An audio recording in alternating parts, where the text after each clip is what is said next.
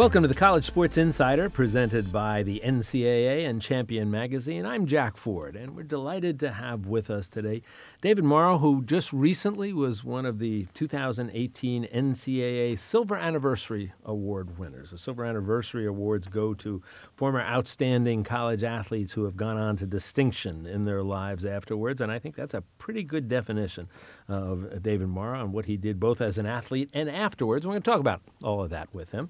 I got to start off by saying he's a Princeton guy. Okay, I'm a Yale football player, so sometimes it's a little bit hard to be applauding Princeton guys. But I will say, in this case, it's not too difficult. David, nice to have you here with us. Thanks. It's great to be here. So I want to talk about let's talk about Princeton and lacrosse first. Sure. Right? Because if folks now are familiar with Princeton, they know they've had great success over the last couple of decades, 6 national championships.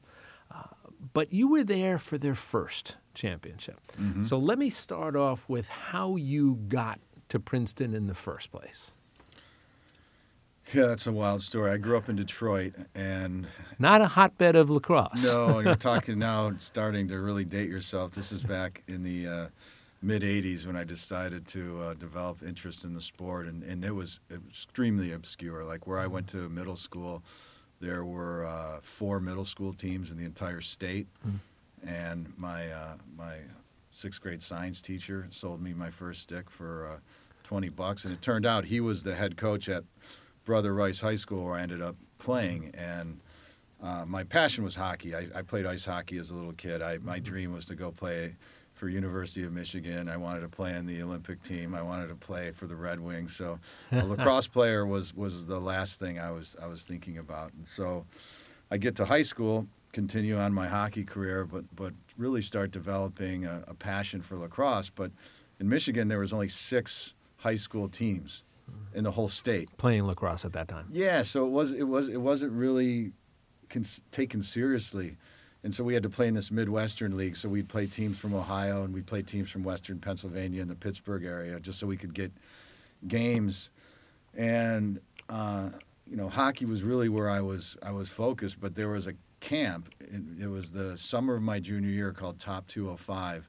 It was the very first time they did a recruiting camp in lacrosse. Now they're all over the place every weekend now. Yeah, but they were a new thing. That was literally the very first one, and it was the guys who started it were Bill Tierney, Dave Cottle, and Tony Seaman. Okay. And so that's some lacrosse coaching royalty right there. Exactly, and it was supposedly like the best 205 kids, and so I show up, and I'd never been to East Coast before, played against East Coast kids, so I didn't have the cool gear. Like I used to wear like cut-off army pants and a sleeveless T-shirt. You're not looking like the prep school lacrosse boys. No, I looked like a Detroit metalhead, And so all these kids were teasing me, and I was getting really pissed off. And I was a defenseman, so I said, well, unfortunately, if you're an attackman and you're giving me a hard time, that's right. You're going to pay for it. I get a chance to extract. Yeah, and so damage. I would just chase these guys around, and I didn't really know what I was doing, but the one gift I had is I could run really fast.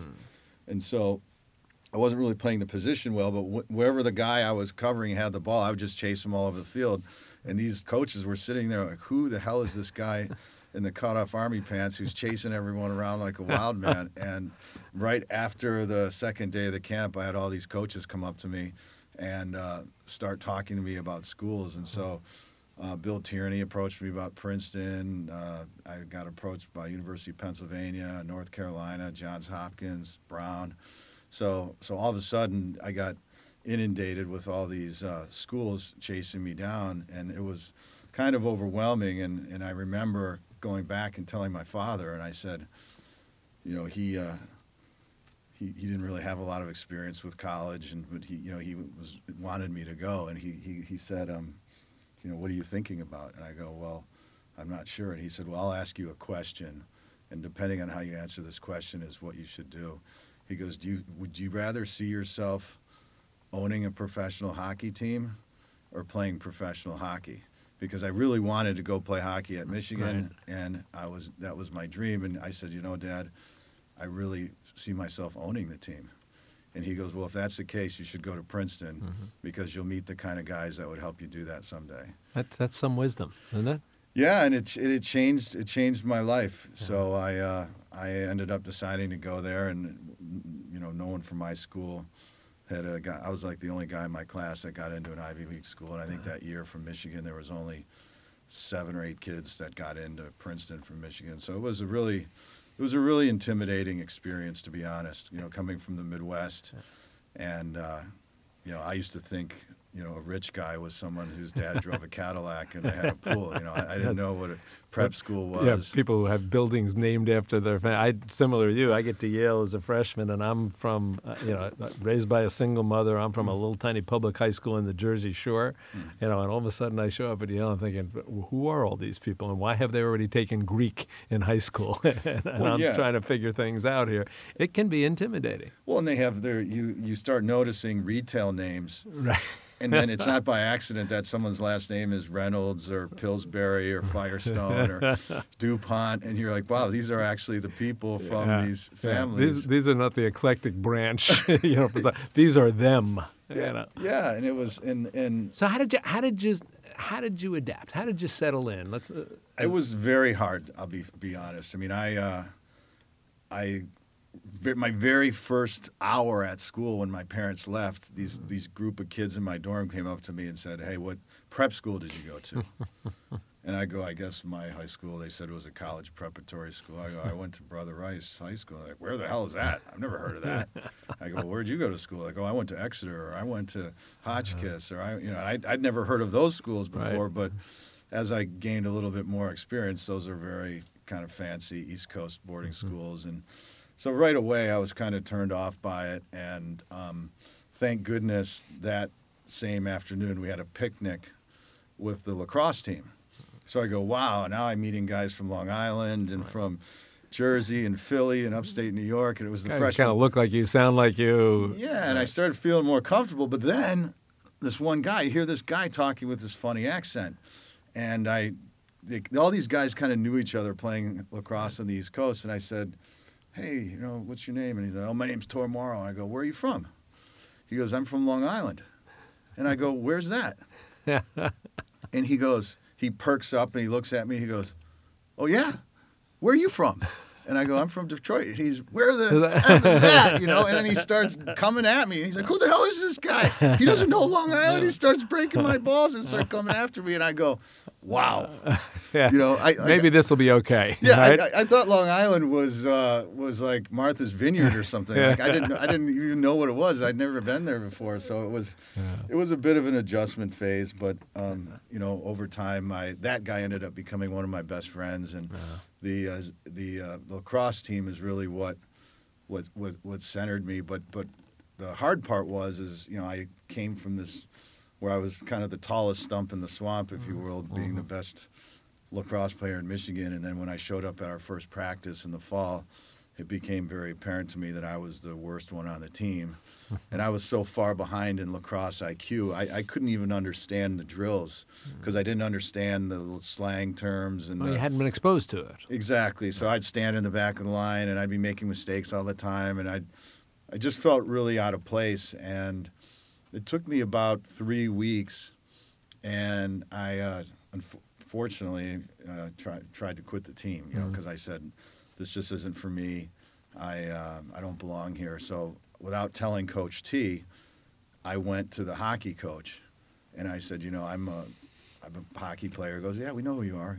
I said, I'm trying lacrosse, but it's really not working out. Could I play on the team? He goes, "Well, we've been playing since August, and if you're going to play, we want you to get back in shape, so you're going to have to skate with the JV team and then give you a month, and then we'll look at moving you up." I said, "That's fine." So I just stopped showing up for lacrosse practice and started showing up to hockey practice. Now, it's interesting. I'm going to jump ahead for 1 second so that our listeners can understand. Because ultimately, you became the National Player of the Year. Not just the National Defense Player of the Year, the National Player of the Year, right? So, right. So that's fast forwarding. So let's go back now to freshman year. So how does this all play out now? So I get a call from not being at practice for a week, and Coach T goes, where have you been, man? He goes, "You got to come in the office." I said, "Well, Coach, after going to all these practices, it's become apparent to me that I can't do this, so I'm going to join the hockey team, and I've been practicing with them for the past week." He goes, "You are?" And then he closes his door, and we don't have to get into the The detail of details. the expletives. I But know Coach Tierney a little bit, so I can envision what they might have been. he really laid into me, and anyways, I said, he goes, "I brought you here for a reason. I think you can do it." And I go, okay, I'll stick with it. So then I kind of sheepishly backed out of my commitment for hockey. And then the hockey coach was pissed off because he thought Coach Tierney was intervening. And so anyways, after about a month and a half at school, I just wanted to go home. So I stick it out with the lacrosse team and really practice player, kind of the guy who'd get on the field towards the end of the game if you were winning or losing by a lot, but never had really much playing experience. I had my freshman year, what I remember the most was the worst loss of my playing career in any sport. Our opener was always against Hopkins at Homewood Field, and we're wearing our all proud to have your Princeton lacrosse jacket on, and people are yelling out the window of their cars, making fun of you, calling you Ivy League wimps and all this stuff, and we end up losing 20-8. And it was tough. I mean, and then I was in Bill's second recruiting class, so you still had the juniors and seniors from the old guard. Right. And I'd never been in a game in my life where guys in your own team were going, "We're going to get killed." Before the game, they're going, "This is a joke. These guys are going to kill us." And I was thinking to myself, I've never in my life played with anybody in any sport that's said that. And sure enough, we got our brains beat in. But what was cool about that is fast forward to the playoffs, we qualify for the playoffs for the first time in ever, I think. And then since we were the last seed, who do we match up against is Hopkins. And Johns Hopkins had been into at least the quarterfinals for 25 years. Yeah, that extraordinary run of success. Yeah, and we ended up beating them. We beat them in the first round of the championship and ended up, unfortunately, losing to your alma mater in the quarterfinals. But that's all right. You made that up a couple of years later. You Yeah. did that. So what was it then for you? How did the light go on? How did you go from being, as I said, the starting point you just described, the end point, as I mentioned, is the National Player of the Year on a team the year before that wins the national championship. So what happened in between? So at the end of the season, you have this exit interview with the coach. He does it with every returning player. Kind of gives you the pep talk, what you got to do for the summer. So he comes to me, and it's last day of school. He goes, "Well, Dave, we're expecting big things from you next year. We graduated a bunch of seniors, and my plan is to start you." And I'm going, "You're going to start me? I've never even played." And he goes, "So I expect all this preparation to be done over the summer," and hands you the workouts and all this stuff. And I was naive enough to think he was actually talking directly to me. Meanwhile, that's what they tell everyone, to get you motivated over the summer. But I really took it seriously, and I was freaking out because I go, I'm not prepared for this. So all summer long, I'm running and I'm lifting and I'm doing my summer job, working in my dad's factory, and I'm just sitting there freaking out. And I come back for the fall ball ready to go, and I'm starting to play pretty well. And he goes, "Okay." He goes, "You proved yourself, so we're going to start you." I said, "Our first game's against Hopkins at Hopkins." He goes, "Yeah, I know." I said, "Who am I going to cover?" He goes, "I'm going to have you cover their best attackman, who was a senior, who was their leading scorer." I said, "You got to be kidding me." He goes, "They'll never see it coming." And this is a guy who scores 7-8 points a game, Right. And he was probably, I was 5'10" or 11, 6 foot. This guy's like 6'4", big, strong guy. And I said, "Really?" He goes, "Yep, that's what we're going to do." It's an interesting sort of compliment for him to say they'll never see it coming. They never expected it. Yeah, and so here I am, literally can't get a wink of sleep for now 3 months. I've got this guy's picture on the wall. I'm thinking about him every single hour of every single day that I'm not in class. I'm running, I'm lifting, I'm doing everything I can because I don't want to embarrass myself in front of 15,000 people. And fast forward to the game, when you play at Homewood Field and you're visiting, when they announce your name, the whole crowd holds up a newspaper and says, "Who's he?" at the same time. Right. So they're listing all the guys, and I'm freaking out in the tunnel. I feel like I'm going to throw up. I'm so nervous. And then they go, "David Morrow from Detroit, Michigan." And at that time, nobody was from Michigan. The crowd started laughing. Did they really? Yeah, and so then I run out there, and I'm going, oh my God. And then we get to the lineup, and then I match up against him, and this guy's from Long Island. He's, who the hell is this guy? He's not even on the scouting report. They got some mutt covering me, and he's just talking smack right from the get-go, and I'm just freaking out. I don't want to make a mistake. I want to play well. So we fast forward, we beat Hopkins. The guy, I think, gets like 1 assist. He hadn't had 1 point in I think his whole college career in a game. And I'd never been interviewed before. And so we win. The Star gets held to 1 assist. All these reporters run up. And they go, what did you think? What was it like? You did such a good job. And I go, I just said the first thing that came to my mind, which was I shouldn't have said, but I go, he really wasn't as good as I thought he was. That's great. Because in my mind, I built this guy up to be Superman. Yeah. And then you ask about the moment. That was the moment, because I think what separates good from great is when you start to have self-confidence. And I never had that self-confidence. And then when that moment happened, and it was something I never thought I could do, then Bill basically pulls me in the office the next day. He goes, look, buddy, you have 1 good game. You don't start talking smack in the newspapers. And I said, well, Coach, I didn't know they were going to write that. He goes, well, they're reporters. They're going to write whatever you say. So anyways, from that point on, he would just have me cover the other guy's best attackman, and I would just shut him down.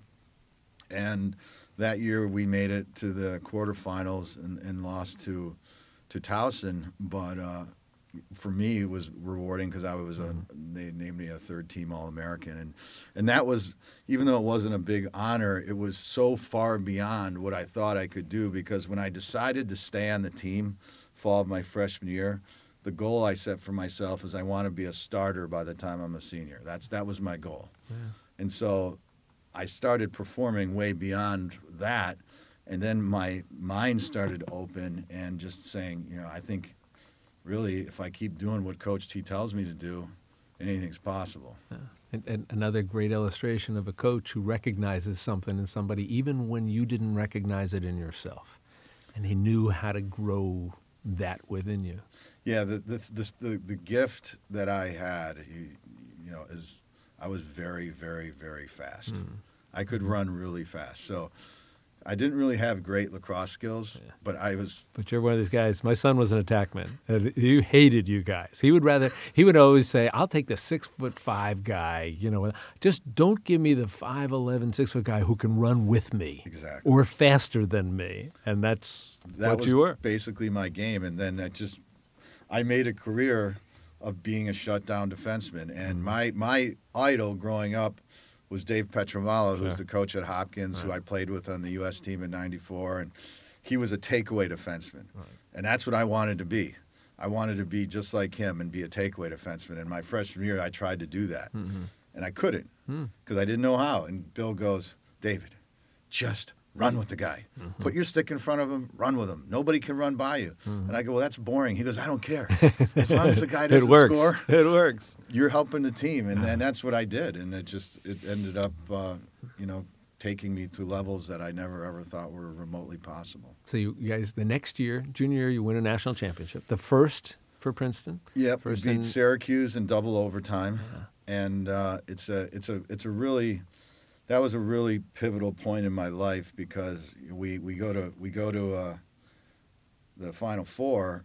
That was the first one I'd ever been to, right? So I didn't even know what kind of event it was. The first one you've ever been to or seen you're playing in. Yeah, and there's 35,000 people there at Franklin Field in University of Pennsylvania, and all these buddies of mine from Michigan that I grew up with drove out, and it was wild. Like I remember walking out of the tunnel, looking around, going, I can't believe there's this many people here. And that semifinal game ended up being probably one of the best games I've ever played in my career. I mean, as a defenseman, very rarely does a defenseman outscore the attackman that he's covering. But that's pretty cool, especially in a Final Four. Yeah, I had 2 goals that game, and what was wild is that was also how the Warrior story started, because in that game was when we were using the titanium handles that I developed. And so we end up winning. Right. The team's using the titanium handles, and that's kind of how not only was it a good personal event, but it really was what launched Warrior. You've segued nicely for me Yeah. in this conversation. As I mentioned, national championship. And next year, National Player of the Year, not just the Defenseman of the Year for 2 years in a row, but National Player of the Year. So great lacrosse success. But tell me, so you create Warrior Lacrosse, and you do it basically while you're playing. Yeah. How does that happen? So you got to go take the roots back to Detroit. Okay, Detroit's a manufacturing community.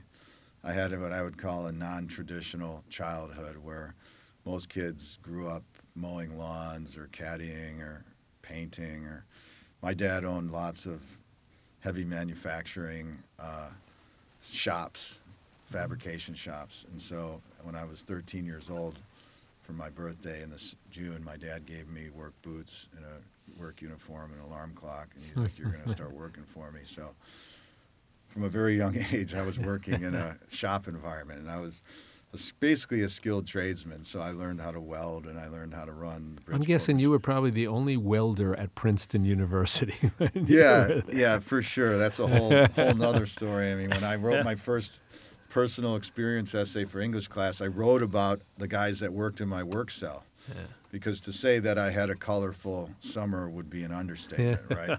Because I was a young teenager, basically hanging out with men. So it was interesting to say the least. And so when I wrote these stories, she goes, this is really amazing. You have a great imagination. But she goes, this is supposed to be real. I said, it is real. I go, I'd be happy to introduce you to these folks if you want to meet them. And my dad, when I first got there, I went to the bookstore and bought all the guys in my work cell a Princeton shirt, and I sent it back to the shop. And my dad said, he goes, Dave, they haven't taken those damn shirts off for 2 weeks. And he said one of the guys came in with a black eye because he got in a fight with his neighbor because his neighbor didn't believe him. He used to work with a guy who went to Princeton. That's great. That is. So you've got this background in using your hands and machinery and machining things and creating things. So how is it then that all of a sudden you have this thought about creating a better stick while you're actually playing? Well, it all came from the fact that I was a very aggressive defenseman. And back then, the only options you had for a defense shaft, which people may not know is a 6 feet long stick, was a wood, which was very heavy, or you could have this traditional like 6000 series aluminum, which is really soft. So every time you check somebody, your stick would bend. So as a defenseman, your stick always had these S curves in it, and you're constantly trying to straighten it out. But your stick was always out of balance because you never played with a straight stick. And so it got to a point where, my dad was watching me go on and off the field, and we had had a project that we were working on at work, which was actually two guys from Penn that had started a company called Atlas Snowshoe. And it was the first synthetic snowshoe where it had an aluminum frame with a rubber decking and kind of an aluminum claw. You'd strap your boot in. And their snowshoes were bending too much, so they said we need to look at alternative materials, and we brought in all kinds of high-strength aluminums, and titanium was one of the materials that we tested. And so we had the titanium there. It was for a completely different application. Right. But when it came time to solve the problem, that was one of the things, as my dad's like, why don't we try the titanium? And we made samples, and he sent them to me. This was in April of '92, so we had the bye going into the playoffs, and I brought it to practice, and Coach T goes, what the hell is that? And I said, it's a new shaft. It's really light and really strong. You can really wail on guys. I said, can I use it? He goes, yeah, sure. Yeah, so all those things are good. Why wouldn't I let you use it? Yeah, and by the end of practice, other guys wanted to use it, so we made them for our team, and that year we won. Mm-hmm. And I think I don't remember the coach, but one of the coaches that lost in the semifinals made a big deal. I was going to ask you about that, if somebody raised it as an issue at all. And, now you're really dating yourself. This is pre-internet. Social media doesn't even exist. And this coach says we had this product that gives you an unfair advantage, and that's why Princeton won. Then all these other coaches heard about it. And how do we get it? How do we get it? So then they call my dad's machine shop, which is not geared up to make lacrosse sticks. And then my dad pulled me in the office, and he said, look, people are calling, and they want to buy these things. He goes, I think we should start a company. I was an English major. I didn't know anything about starting a company, but I grew up. My father was a serial entrepreneur and had many, many small businesses. So he said, let's do it. So I go, all right, let's do it. And then we decided to name it Warrior because that was the name of my high school, was the Brother Rice Warriors. Right. And that's when I started to really develop my passion for lacrosse. And we basically spent this from the summer of 92 through the spring of 93 developing it as an actual product, because it started out round and then we would just end form it so it could fit on a head, but we wanted to make it octagonal. Right. And the supplier who we bought the original raw material from was in Dearborn, Michigan. So the technology at the time was taking the round tube and making it octagonal and still making it strong enough. So that was the R&D, and then once we had that, we launched it in the spring of 93, so I'm still at school. You're still a student. I'm still a student, and then one of my best friends from high school had played at, or had just graduated from Michigan State, and then he basically is the guy answering the phones, and because the way we launched the company is we basically took two shafts, a defense shaft and an attack shaft, and we sent one to every single college coach in the country, and then we sent them a bill. You did. Because we didn't have the money to do it. And then we figured we'd get most of them back. Right. Everybody kept them, and everybody paid for them except for two guys. I don't remember who it was. And then everyone, not only who kept them and paid for them, ordered more. And so it started just as a 1-800 number. Right. And you could call this 1-800 number and order just these titanium shafts, which at the time were just these raw tubes that were cut with... Right. There's no branding, no logos on them or anything like that. And so I come back in June of 93, and I had no idea what to do. I mean, it kind of reminded me a lot of my first day of my freshman year at lacrosse. And so I come back, and I go into my dad's office, and I go, "What?" You've now graduated from college. Graduated from college, right. And I said, "What do I do?" And he's a pretty tough guy, and he goes, "Are you kidding me?" He goes, "I just spent all this damn money sending you to Princeton, and you're coming in my office asking me what the hell what do I do?" He goes, "Go figure it out. That's what you should do." So I go, "Wow." The second great piece of advice that he gave you. Yeah, so I go, okay, I guess that's one approach. And so I go, well, I know a lot of coaches, so I'm going to call the coaches and see if I can sell them sticks. And just started learning it on the fly. And, it's my very first investor. My dad invested in the business, and then most people don't know, but my other two investors were my wife, who at the time was my girlfriend at Princeton. Right. She was a geochemist, and then she is a year ahead of me. She quits her job as a geochemist in Boulder, Colorado, moves to Detroit basically to become my partner. She does all the finance, operations, while I'm working on the product, marketing, sales, but she didn't really know anything about it either. And my other investor, kind of circles back to my dad's story, was my senior year roommate. His name's Billy Frist. And so Billy, father was family in Tennessee, started HCA. Yep, and so Billy was really the one that gave me the financial wherewithal to really get it to where it was. So, I mean, my dad got me started, but without Christine and without Billy, Warrior Lacrosse would have never... Just one of the great American success stories, how it just sort of organically happened. Give me this last question or two, but I want people to get a sense of we talked about how you went from that freshman year saying, this isn't for me, to becoming the national player of the year, playing on a national championship team. Warrior Lacrosse starts with basically, you're just bending the hell out of all of your sticks and figure out, I got to find something that works here. And all of a sudden it becomes Warrior Lacrosse. Tell me about what Warrior is right now. Give us a sense of the size of the company and what it's become. Yeah, so fast forward now, Warrior is the global leader in lacrosse. We have a very large ice hockey business, one of the global leaders in ice hockey, being my passion. It's a very large business. We're owned by New Balance. So in 2004, I sold the business to New Balance, and that's what really gave me the horsepower to grow the business to what it is today. We launched Warrior into global soccer. I did that in 2011. So I had to launch Warrior in 85 countries, and have since transitioned that business into New Balance.